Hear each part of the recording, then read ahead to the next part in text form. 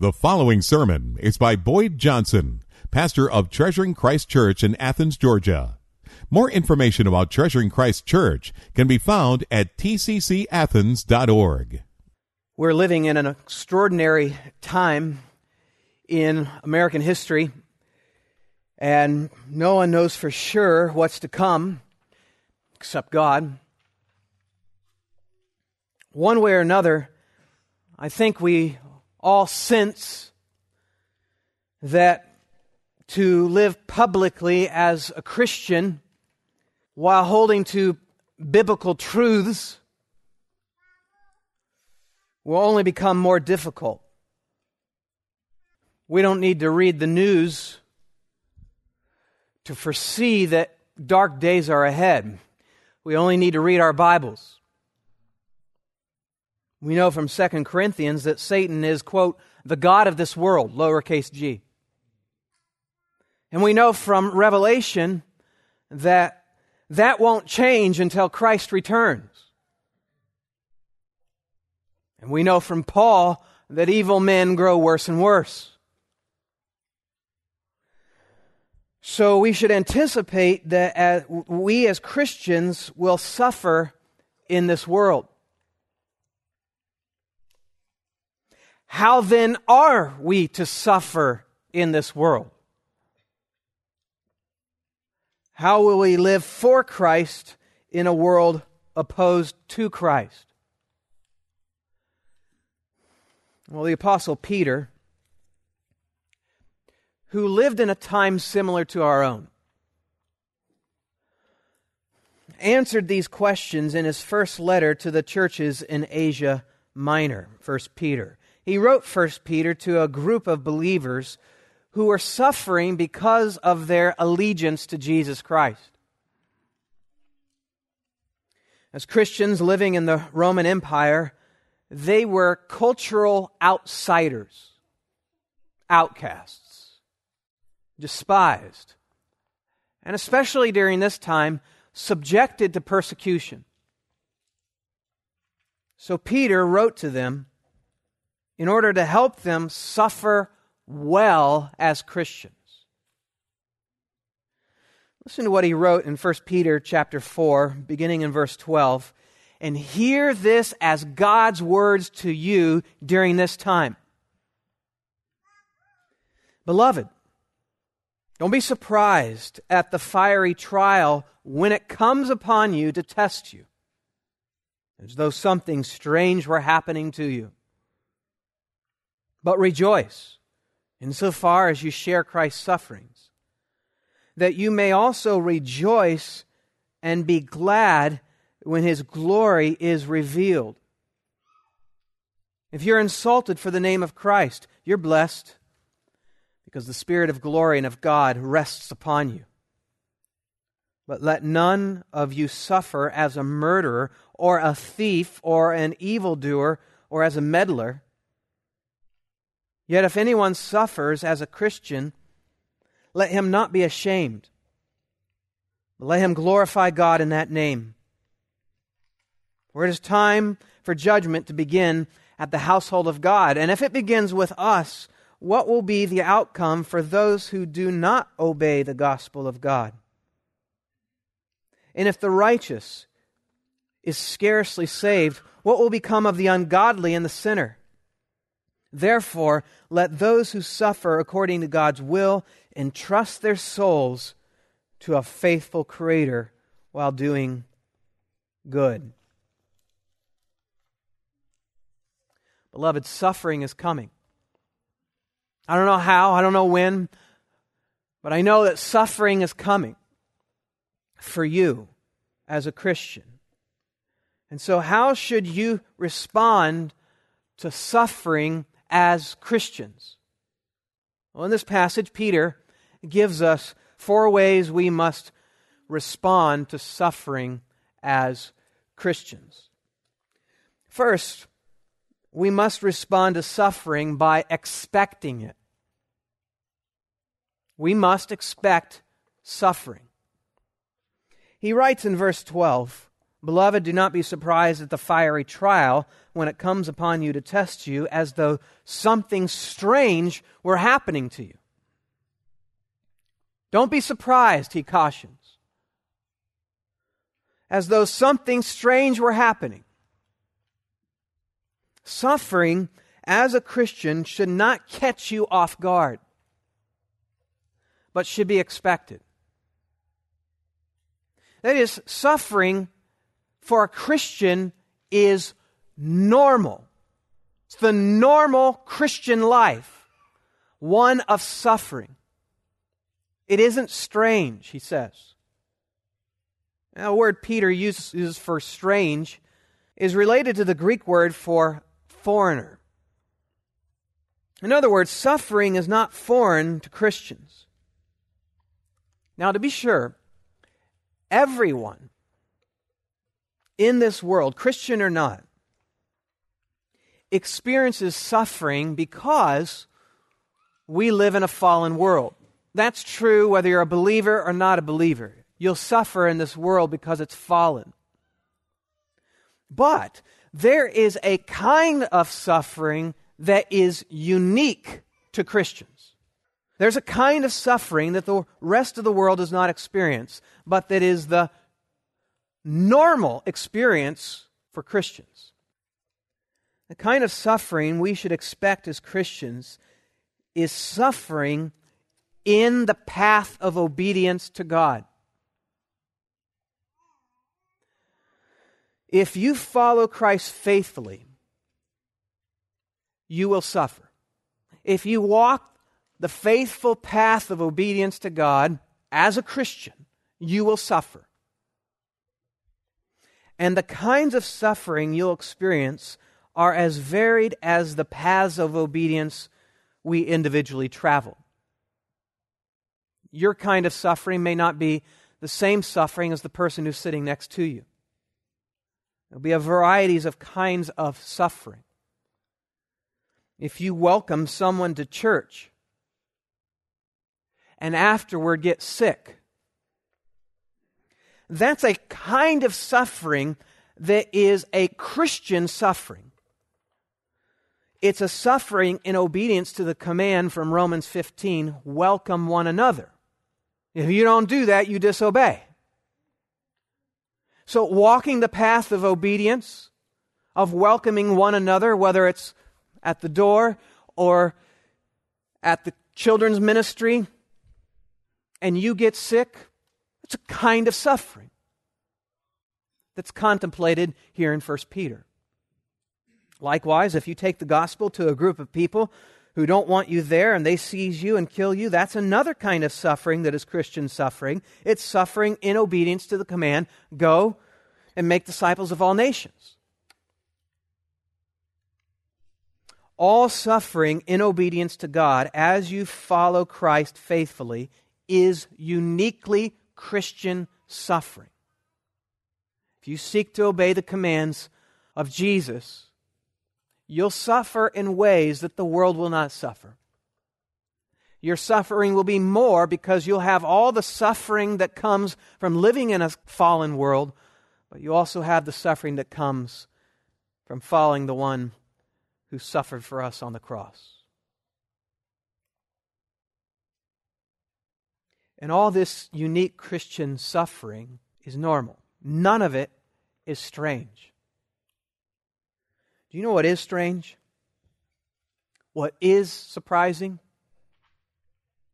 Those who claim to know Christ but don't suffer as Christians. Oh, sure, they suffer the same suffering that we all have in the world. But those who claim to know Christ but don't suffer as a Christian, that's strange. That's not normal. To live as a Christian, remember what Jesus said in Luke 9:23, to live as a Christian is to deny yourself, take up your cross daily, and follow after Him. That's not stage 2 Christianity, that's Christianity. That's what it means to be a disciple of Jesus. To deny yourself, take up your cross daily, and follow Christ. Where? To Golgotha. Those who claim Christ and never suffer as Christ followers are simply not following Christ. They betray their profession of Christ. But for those who faithfully follow Christ, suffering is inevitable because animosity is inevitable. Remember what Jesus said in John 15:20. Remember the word that I said to you, a servant is not greater than his master. If they persecuted me, they will also persecute you. Now, animosity comes in many forms. It may come in the form of persecution, but it can also come in more subtle ways. Being made fun of as a Christian, being rejected, being passed over for the job, being unfriended, being gossiped about, being lied about, and so on. Animosity comes in many forms. In whatever its form, animosity will come against those who are faithful to Christ. And we should expect it will only continue throughout our lifetimes. American Christians have lived in a strange land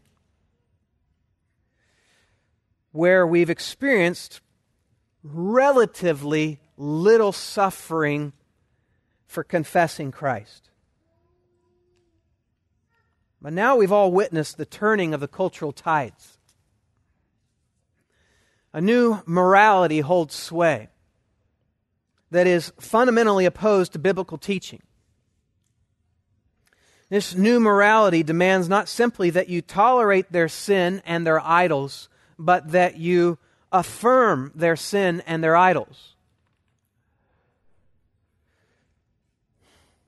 Before, it may have been possible to stay silent and the world would accept you. But no more. Now you must state your allegiance when confronted. Are you a Christian? They ask. We're at the point now that every professing Christian must either publicly bow their knee to Jesus or bow their knee to the new morality. And if you don't worship their idols, eventually you will suffer for it. You will be the sacrifice to their idols.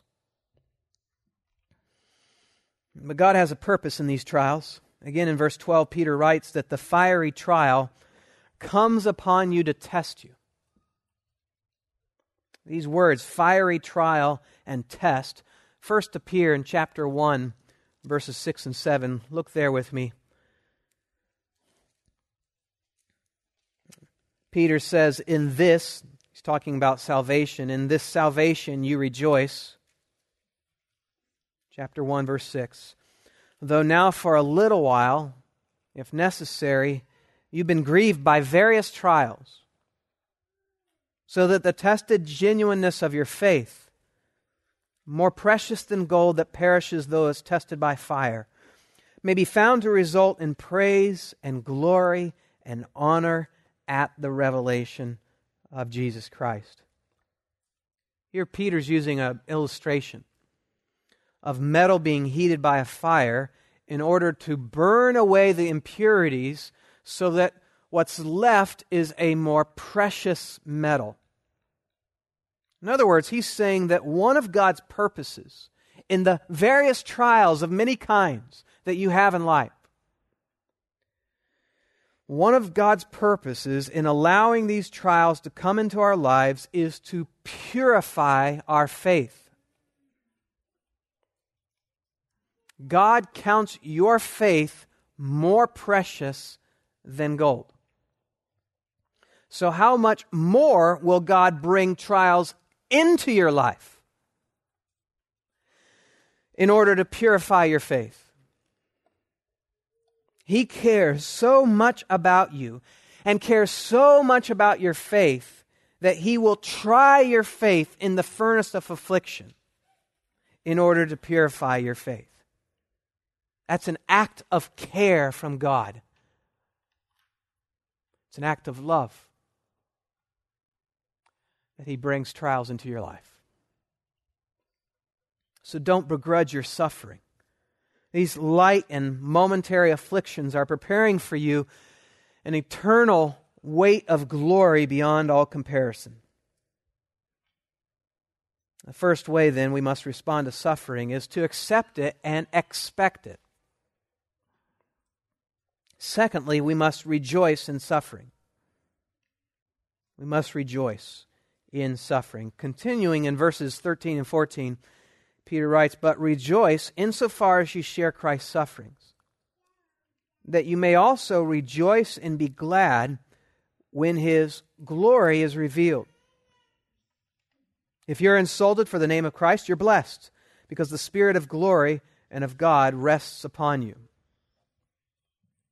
Now notice here that the command is to rejoice. Commanding happiness in suffering. And the verb is in the present tense, which indicates here that we're to continue on rejoicing even if the hostility continues, even if the hostility intensifies. The fundamental disposition of a Christian, even while sorrowful, is rejoicing. It says, insofar as you share in Christ's suffering, you are to rejoice.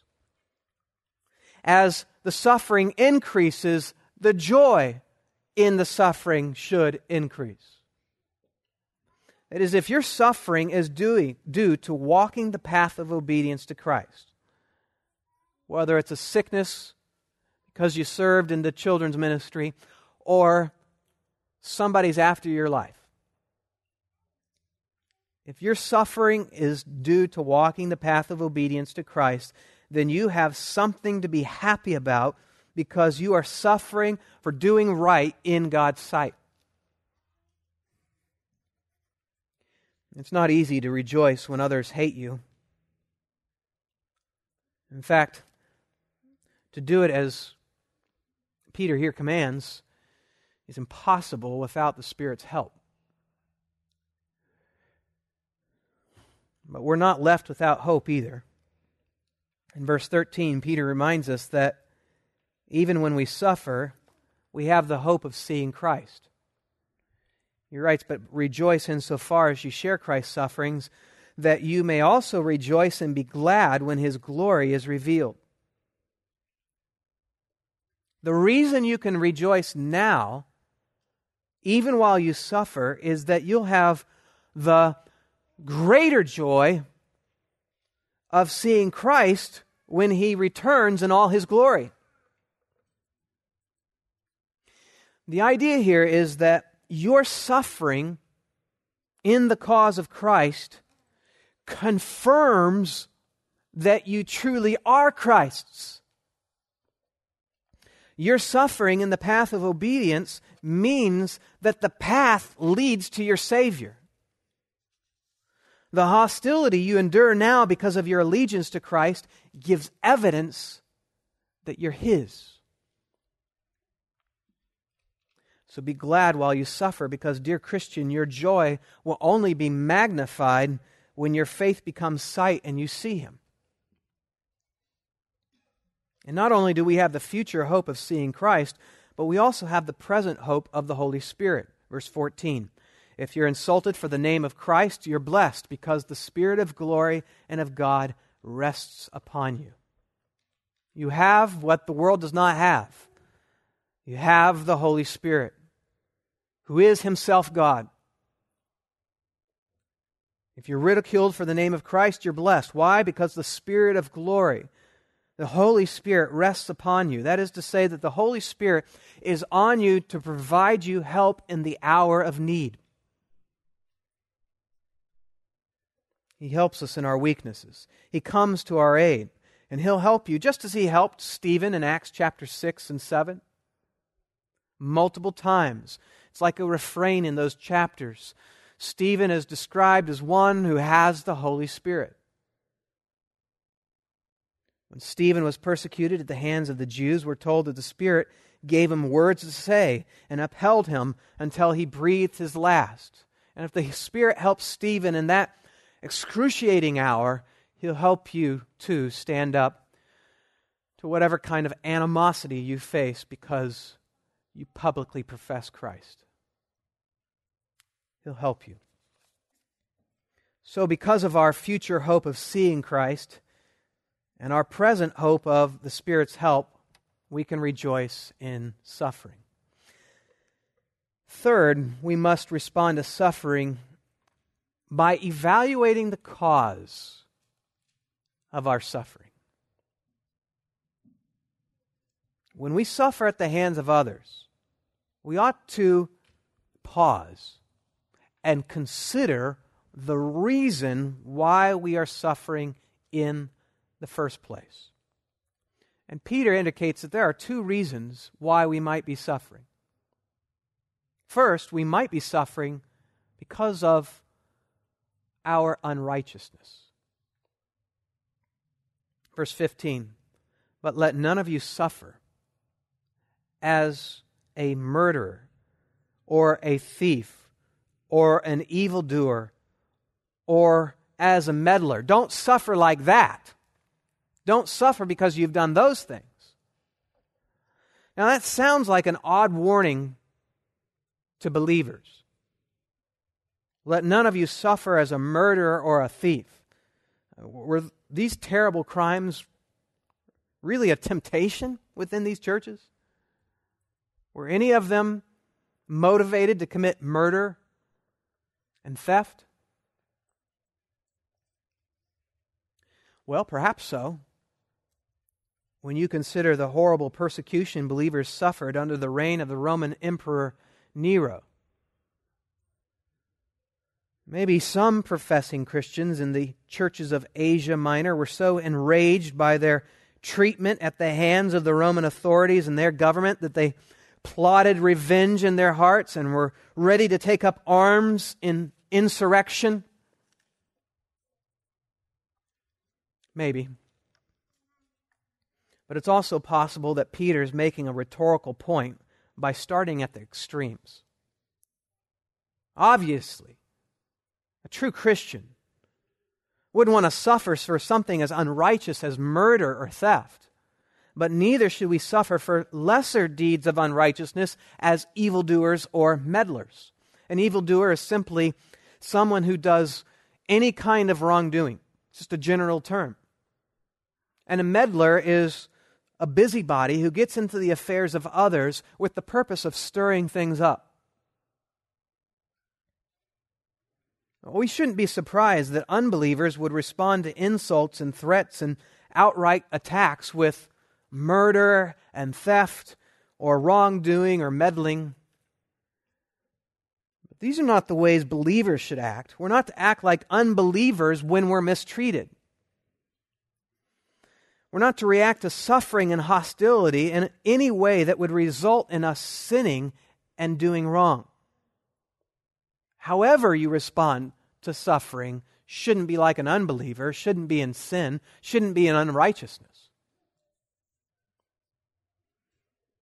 So whenever we suffer at the hands of others, we ought to evaluate the cause of our suffering. Because in our sinfulness, we might label our suffering as persecution, when really we're suffering because of our own sin.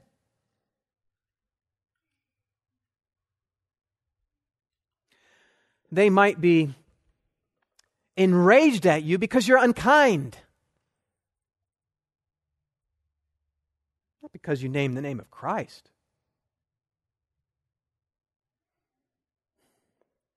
Rather, if you suffer, be sure to suffer for righteousness. He says in verse 16, yet if anyone suffers as a Christian, let him not be ashamed, but let him glorify God in that name. There is a kind of suffering that is beautiful to God. It's a suffering for righteousness' sake. It's to suffer as one whose identity is in Christ and as one who seeks to glorify God. If this is the way and the reason for your suffering. And Peter says, don't be ashamed that you suffer as if you've done something wrong, because you haven't. Don't be ashamed. Shame will silence you. It'll make you want to hide your face. Make you want to close your mouth. And that's what insults and rejection and abuse could do to you. You'd want to hide your face and close your mouth. But Christian, there is nothing shameful about your faith. So don't hide and don't be silent. The devil and his followers want to shame you into silence and invisibility. They'll insult you, belittle you, tell you you're on the wrong side of history, call you a bigot, unintelligent, unsophisticated, immoral. All of this is a scheme of the devil to enslave you to shame.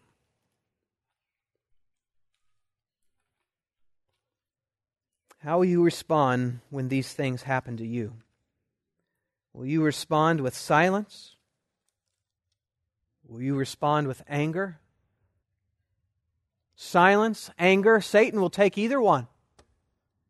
To get you to stop talking about the gospel and God's truth, or to make you so angry you lose your witness. He wants you silent or angry, but not holy. He loses if you're holy. He wins if you go silent or get angry. If anyone suffers as a Christian, let him not be ashamed, but let him glorify God in that name. To glorify God is to go public with how much you value Him. Your suffering is your greatest opportunity as a witness. To be as Paul was, suffering yet always rejoicing, confounds the critics. So don't be silenced. Don't be angry. Go public with the one you treasure in holiness. Finally, when we suffer, we must entrust our suffering to God. We must entrust our suffering to God. Jump down to verse 19. Therefore, let those who suffer according to God's will entrust their souls to a faithful Creator while doing good. As we suffer, we are to entrust our souls to God. Entrust is a banker's term, referring to making a deposit in a safe. Deposit the trust of your soul in the bank of God. And who else would we entrust our souls to but the faithful Creator of our souls? Our God is the one who in His might created the universe, and in His might can keep your soul safe. God, who intelligently designed nature for His purpose, designs your sufferings for His purpose as well. He has the strength to keep you, and so entrust yourself to Him. You wouldn't entrust your soul to those who hate you, would you? So why would you live to please the world? Why would you entrust your soul to them through the act of people-pleasing? The body they may kill, but your soul will be safe if you've entrusted your soul to God through faith in Christ.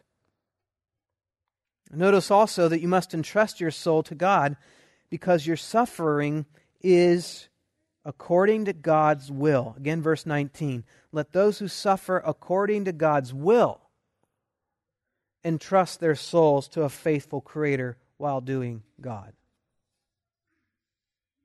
God wills your suffering as a Christian. No suffering comes your way without the sovereign permission of God. God is the guide of your pain. Your suffering isn't meaningless. It isn't accidental. It isn't haphazard. It has a purpose. So what is the purpose? Well, one purpose of your suffering we've already learned. Our suffering serves to purify our faith. by increasing our reliance upon God. And that truth is expanded upon in verse 17, but in a slightly different way. Peter writes, "For it's time for judgment to begin at the household of God." It's time. This is the time for judgment to begin at the household of God. Now, that word judgment means to render a decision. Render a decision. It's a neutral term. Depending on the context, it means either to judge with condemnation or to judge with commendation. That is, it can either mean to render a judgment like a judge sentences a criminal, or it can mean to render a judgment like a judge awards first place at the dog show.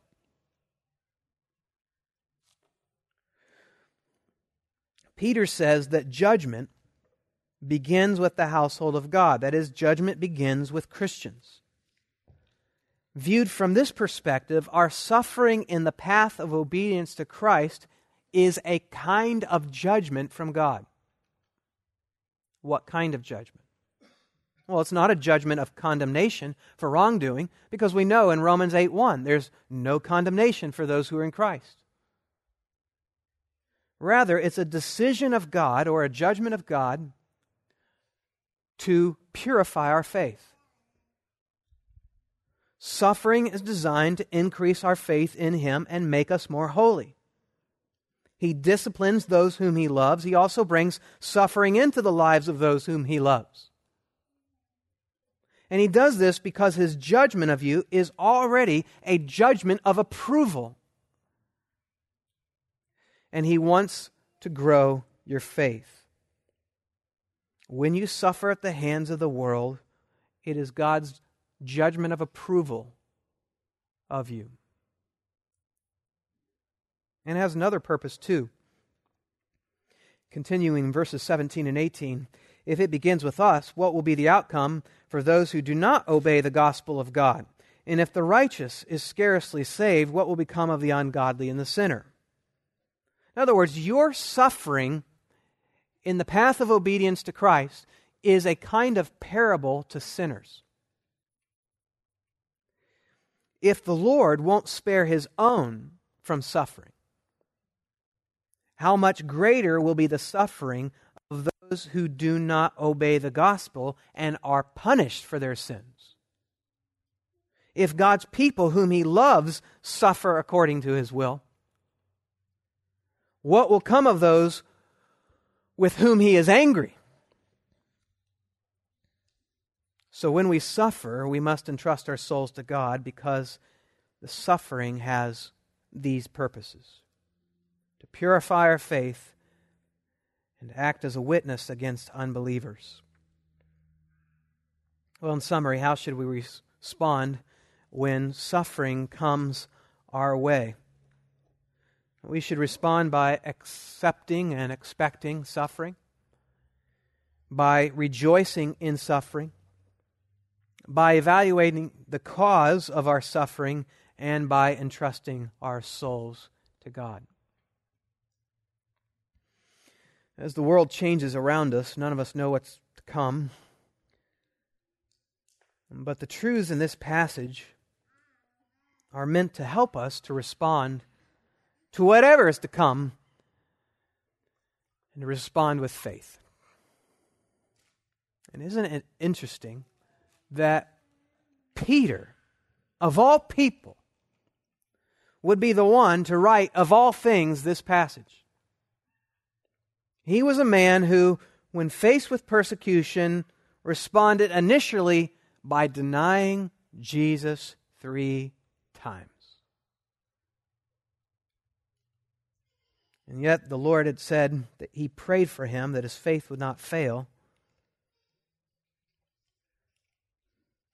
And Peter's faith didn't fail.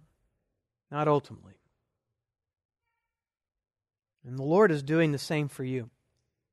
We know from Hebrews that Jesus intercedes for you.